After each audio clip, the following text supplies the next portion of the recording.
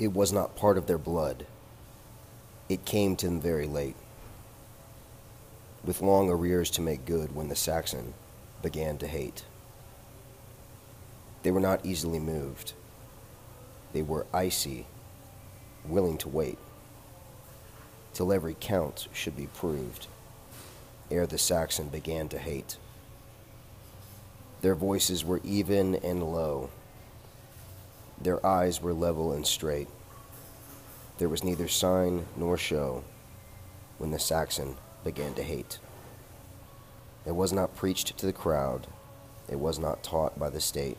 No man spoke it aloud when the Saxon began to hate. It was not suddenly bred. It will not swiftly abate. Through the chilled years ahead, when time shall count from the date that the Saxon began to hate. The Wrath of the Awakened Saxon by Rudyard Kipling. First and foremost, I want to say thank you to my Lord and Saviour Jesus Christ. I said those who bring evil against me will not prosper. I said those who stand in the dark can never come into the light. All praise be to the one and only true God, Jesus Christ.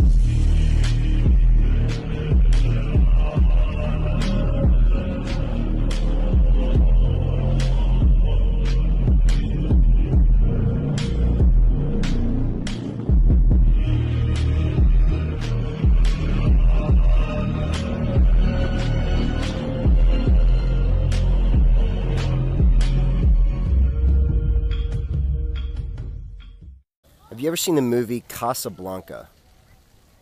I had not for a long time, and I watched it in my early 20s and thoroughly enjoyed it. I was still at a time in my life where, you know, the Nazis were the epitome of evil, and the American and English efforts to undo them were the epitome of heroism. And I thought Casablanca was awesome.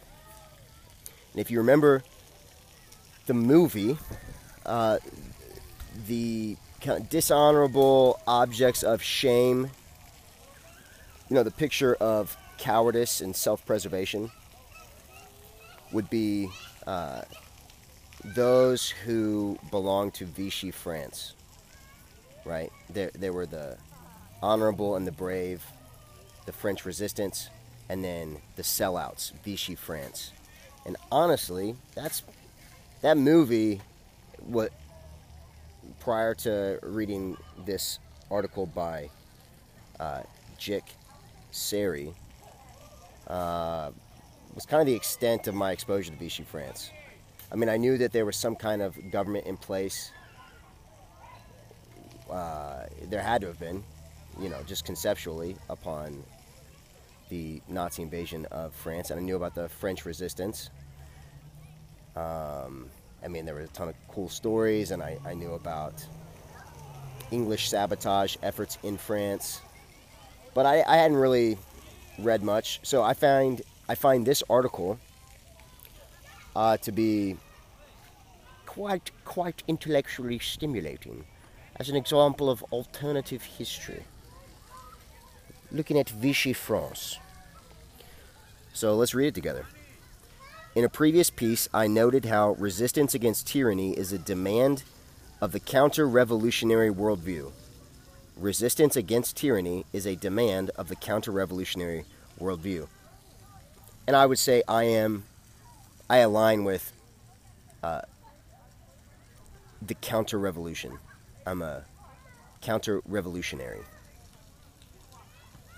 I argued that the use of political violence was not intrinsically at odds with the counter-revolutionary position.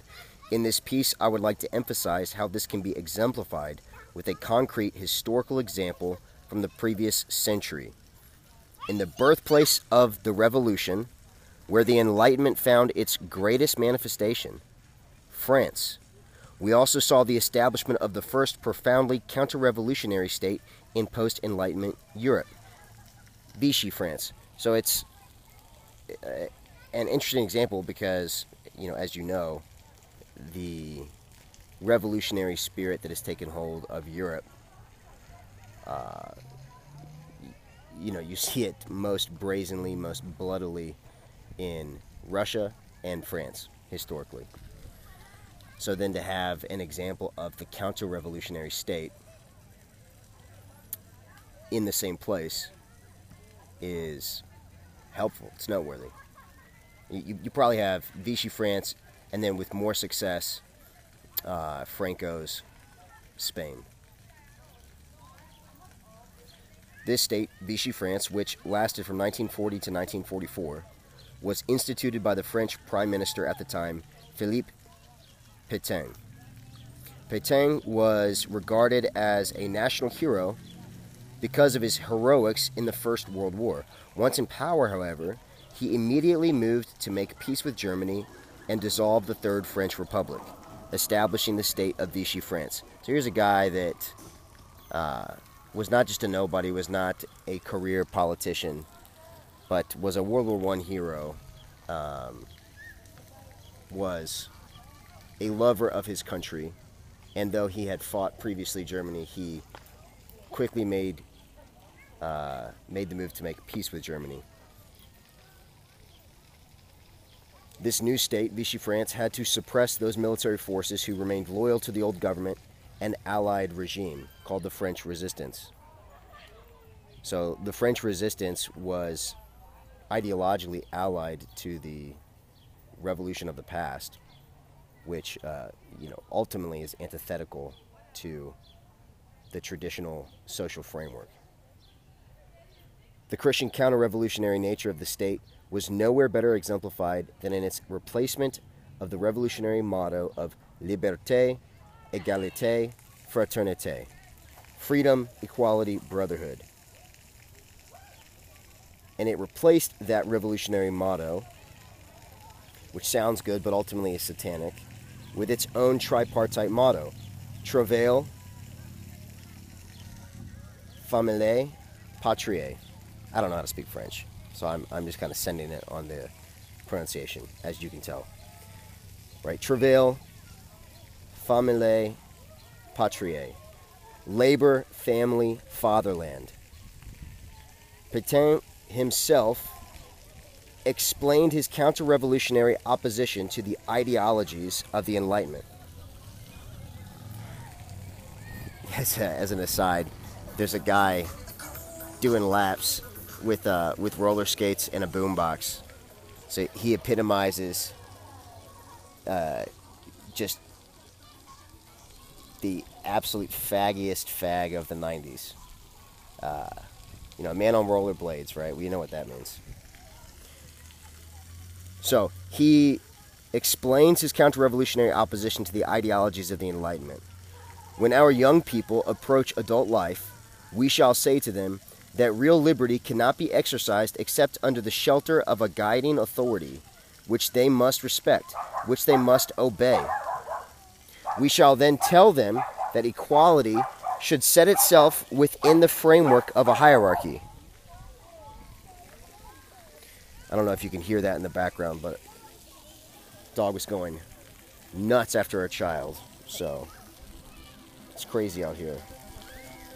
Got a gay guy doing interpretive dancing, listening to music, because obviously everyone wants to listen to that, and dogs going after kids,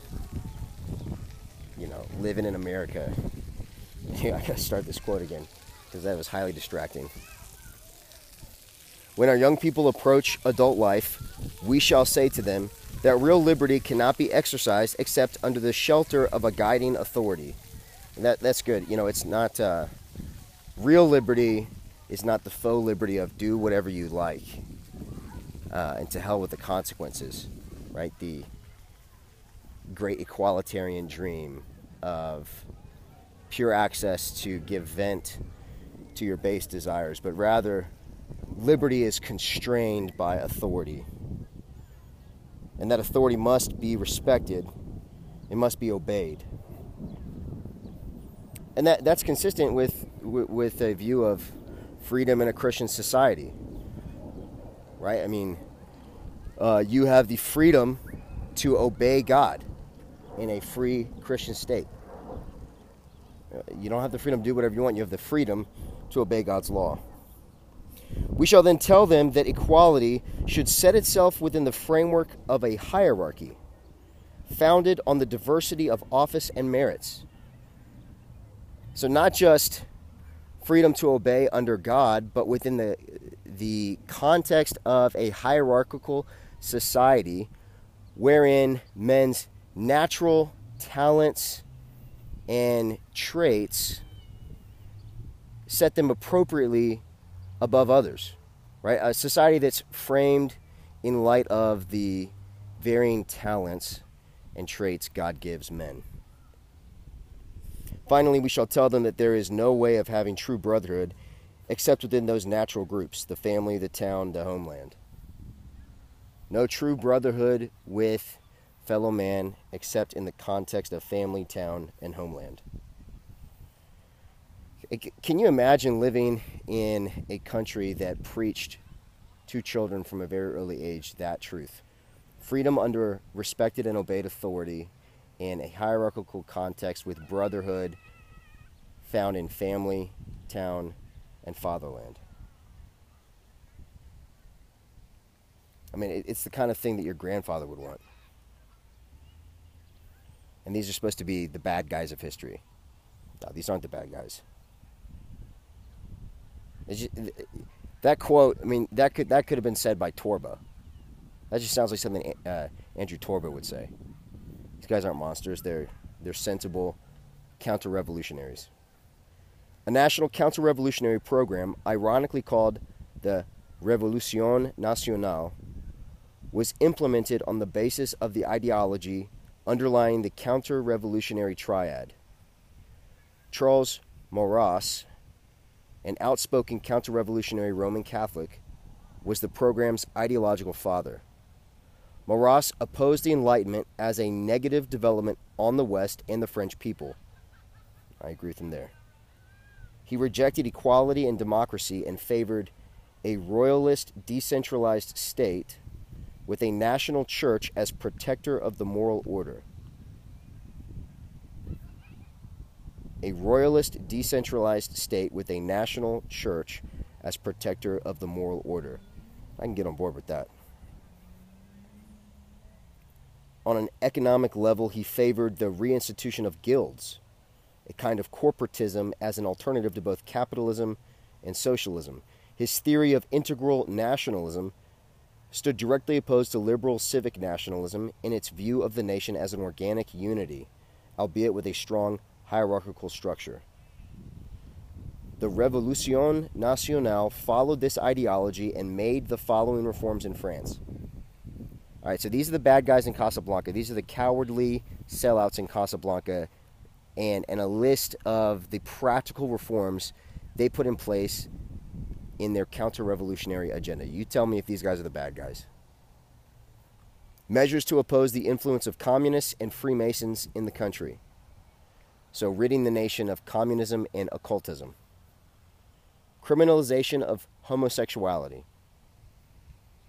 An ethnicity-based form of citizenship and promotion of ethno-nationalism. Right? So to be a French citizen, you have to be French. A wild thought. Corporatist reforms of the economy to oppose both capitalism and socialism. And so capitalism's fault is that it ultimately puts profit over people. Loyalty is not the most dominant force of capitalism. Loyalty and local well-being. So, capitalism in the abstract, I don't actually think is worth fighting for or promoting. Right? We want a kind of tribal economy, a kind of sovereign market that first and foremost looks for the prosperity of a particular people, not profit in the abstract. A pro-agrarian policy that strove to curb the process of urbanization. Restoration of patriarchal social and familial structures and tightening of divorce laws. So, Vichy France promoted the patriarchy and discouraged and disincentivized divorce. terrible. Intensifying the punishment for committing abortions. Reinstatement of a Roman Catholic curriculum in secular public schools. And that makes sense for them, right? Because they never became Protestantized, right? To France's shame, and probably the effect of the Enlightenment in France was a consequence of her response to the Reformation. But the Reformation didn't take hold in France. Some of the best Protestants in European history were French, the Huguenots, but ultimately they were attacked and defeated in the nation.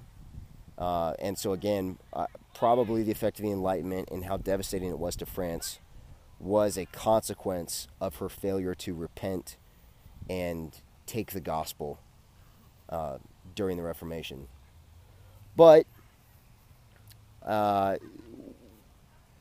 what's admirable here is the recognition that education without religion is an impossibility, and the right religion, if the nation will prosper, must be exclusively preferred over errant belief systems.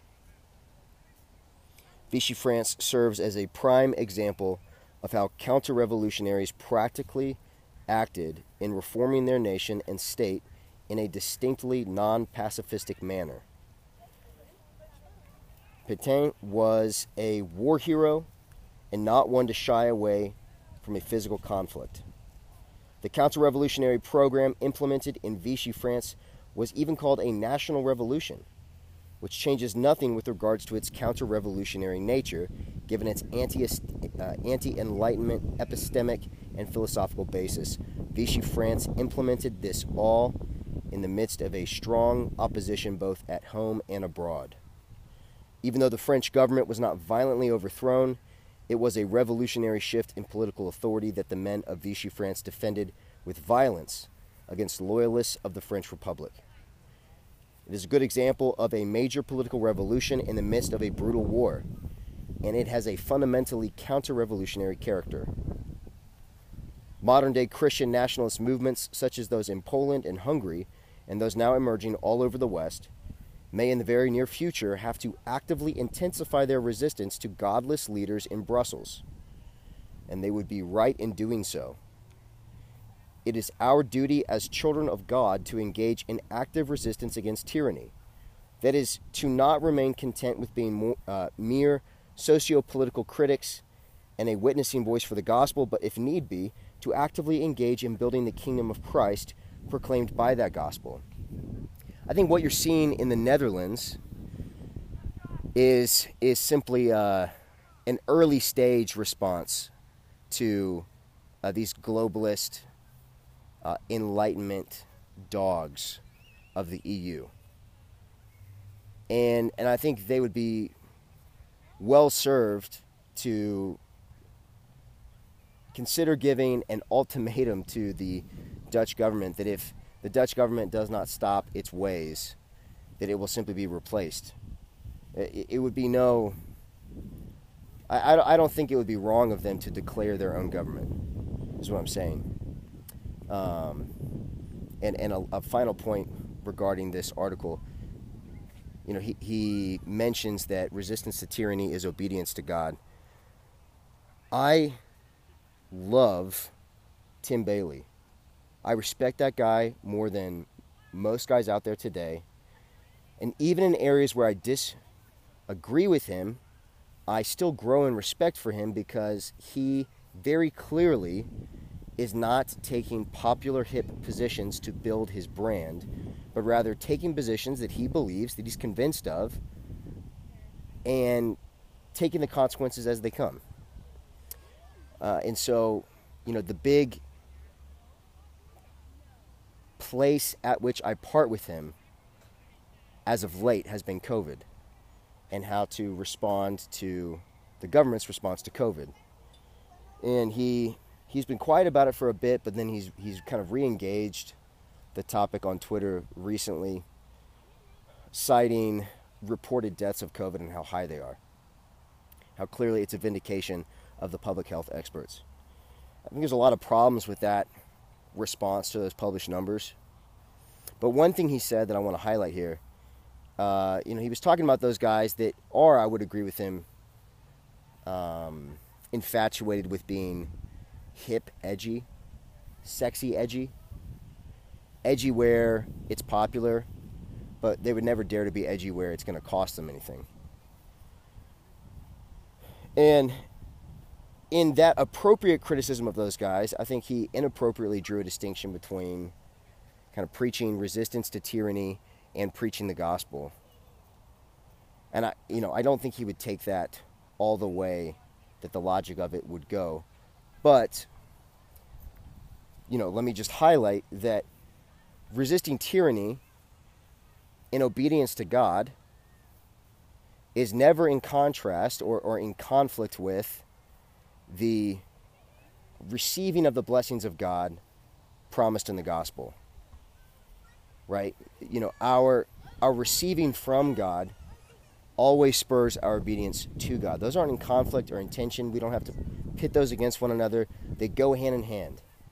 We obey God and anticipate receiving blessings from Him. We receive blessings from Him and are spurred on to obey God. The gospel is a foundational reason for our resistance to tyranny as obedience to God, as all obedience to God is motivated in light of what we receive from Him. So, with God on our side, who can stand against us? Sic semper tyrannis. Some more from Daryl Dow over at dowblog.blogspot.com. He writes some about the Japanese attack on Pearl Harbor, and not that this is going to be new for a lot of you, but his observations, I think, helpfully show that the federal government intentionally sacrificing American lives in order to goad us into war, that wasn't an invented move on 9/11. That's just been a habit of our federal beast. It's not like nationalist zeal, a love of people in place marks that level of government. Right? There's a lust for power, a lust for wealth that dominates there. They don't care about you. They want to use you.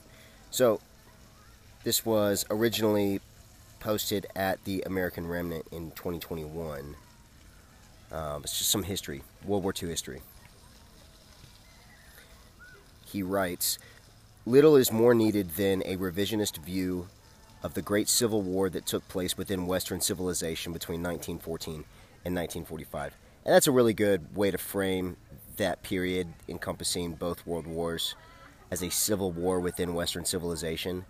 Those who were in favor of national sovereignty and governance tied to a free bloodline, and then those with a globalist mindset, a communist mindset, and ultimately the globalists won.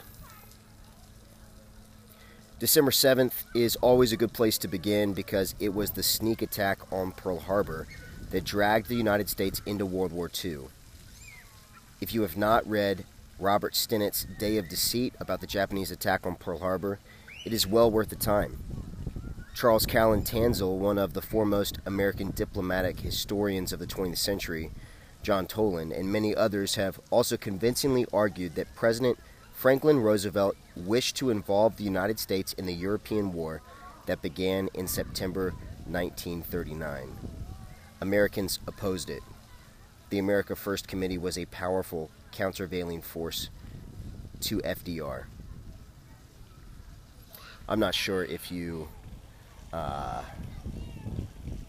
watch Peaky Blinders or know what that show is, but there's a popular Netflix show that follows the rise of a family gang in England.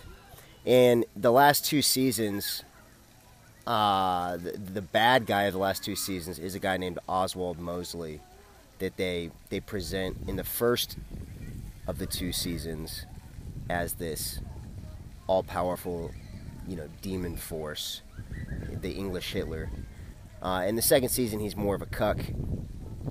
But in the second of the 2 seasons, which is the final of, I think, 6 that made up the show, the background intrigue is American nationalists trying to goad FDR into the war on the side of Hitler. And what is nefarious about that storytelling is that Hitler was not interested in those Western nations joining him per se, England, America. He wanted to be left alone by those nations. And the nationalists in America and the nationalists in England, they were not pushing a message of joining a war to establish a global order of, death and anger. But they were pushing non-interventionism. Guys like Charles Lindbergh in the America First movement. His main argument was that the war in Europe is not our business, so we should stay out. And FDR and those around him, those influence him, their agenda was getting us into the war on the side of the globalists. That was always the dynamic, and ultimately they won through politicking. But it's a lie. Revisionist history regarding World War II is rampant, and it's propaganda that we're fed from very early on.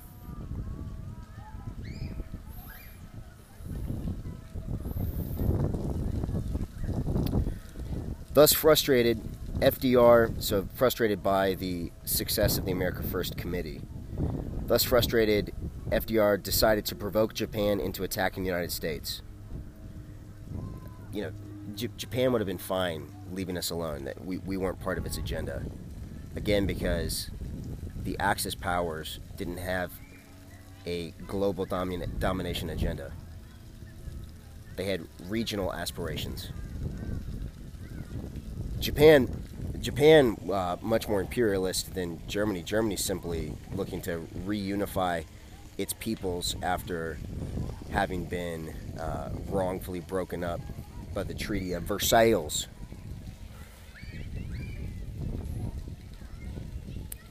So provoking Japan into attacking the United States would involve Japan's Axis allies, and so America would thus enter the war through the back door. Stinnett wrote 56 years after the war, and with the benefit of much more available information. A few vignettes from the book. Number 1, in the summer of 1940, Roosevelt ordered the Pacific Fleet to relocate from the West Coast to Hawaii. Its commander, Admiral Richardson, protested that Pearl Harbor offered inadequate protection from air and torpedo attack. Richardson was unwilling to have his fleet serve as bait, proverbial sitting ducks. He was subsequently replaced.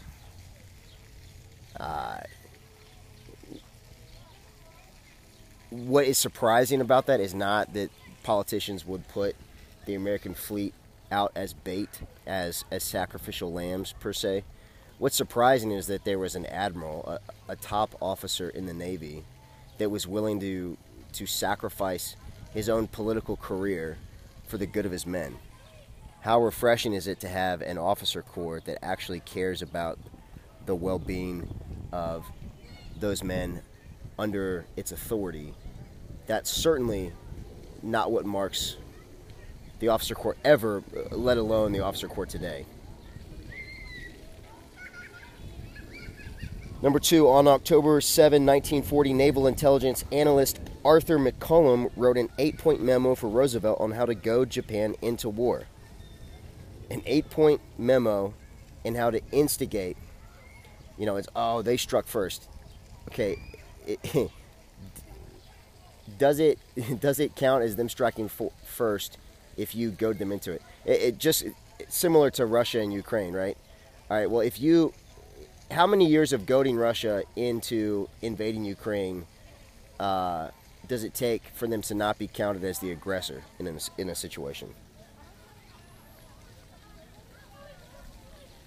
And the 8-point memo included an American oil embargo against Japan. All of the points were eventually accomplished. Number 3, on June 23, 1941, one day after Hitler's attack on Russia, Secretary of the Interior and FDR's advisor, Harold Ickes, wrote a memo to the president.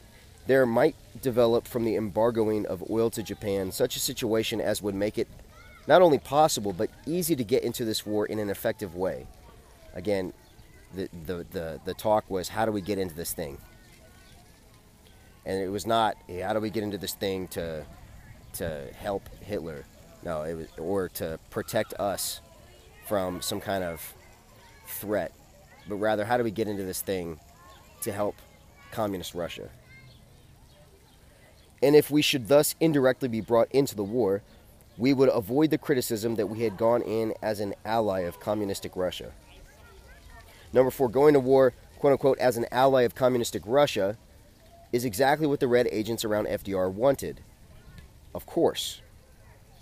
But that aside, on October 18, Ickes wrote in his diary, "For a long time I have believed that our best entrance into the war would be by way of Japan."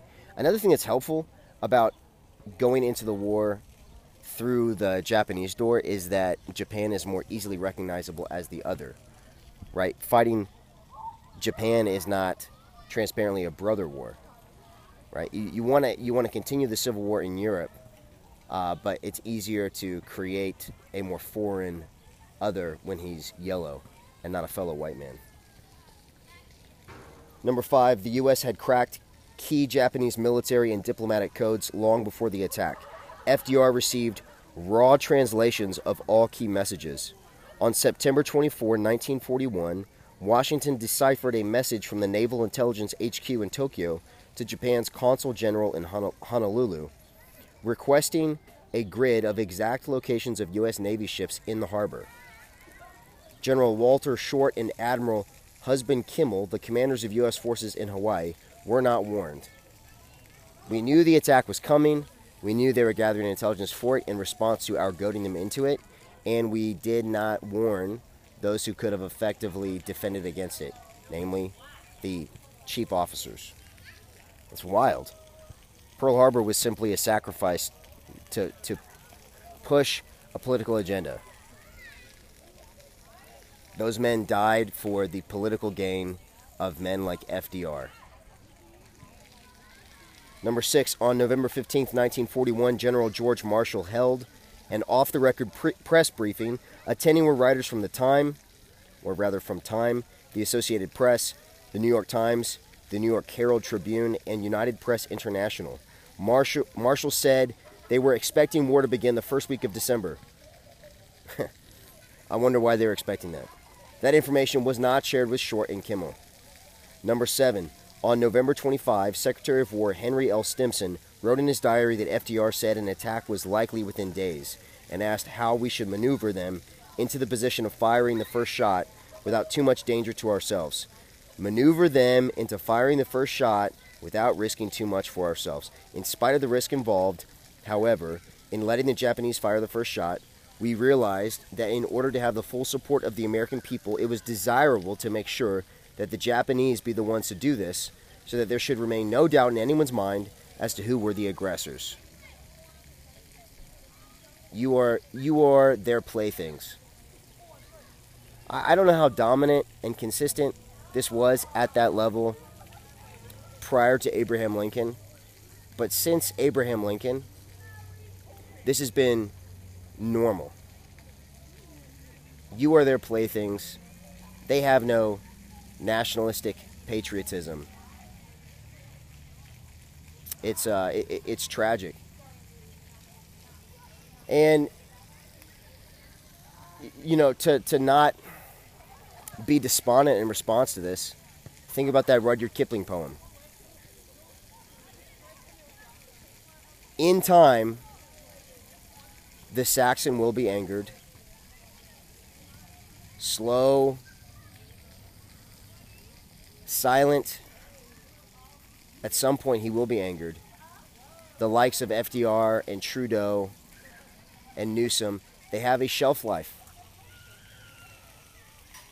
And I truly think that, this decade for Western civilization will be a decade of the awakening of men like the Saxon, the awakening of the men of Europe, and the resistance unto freedom and national sovereignty.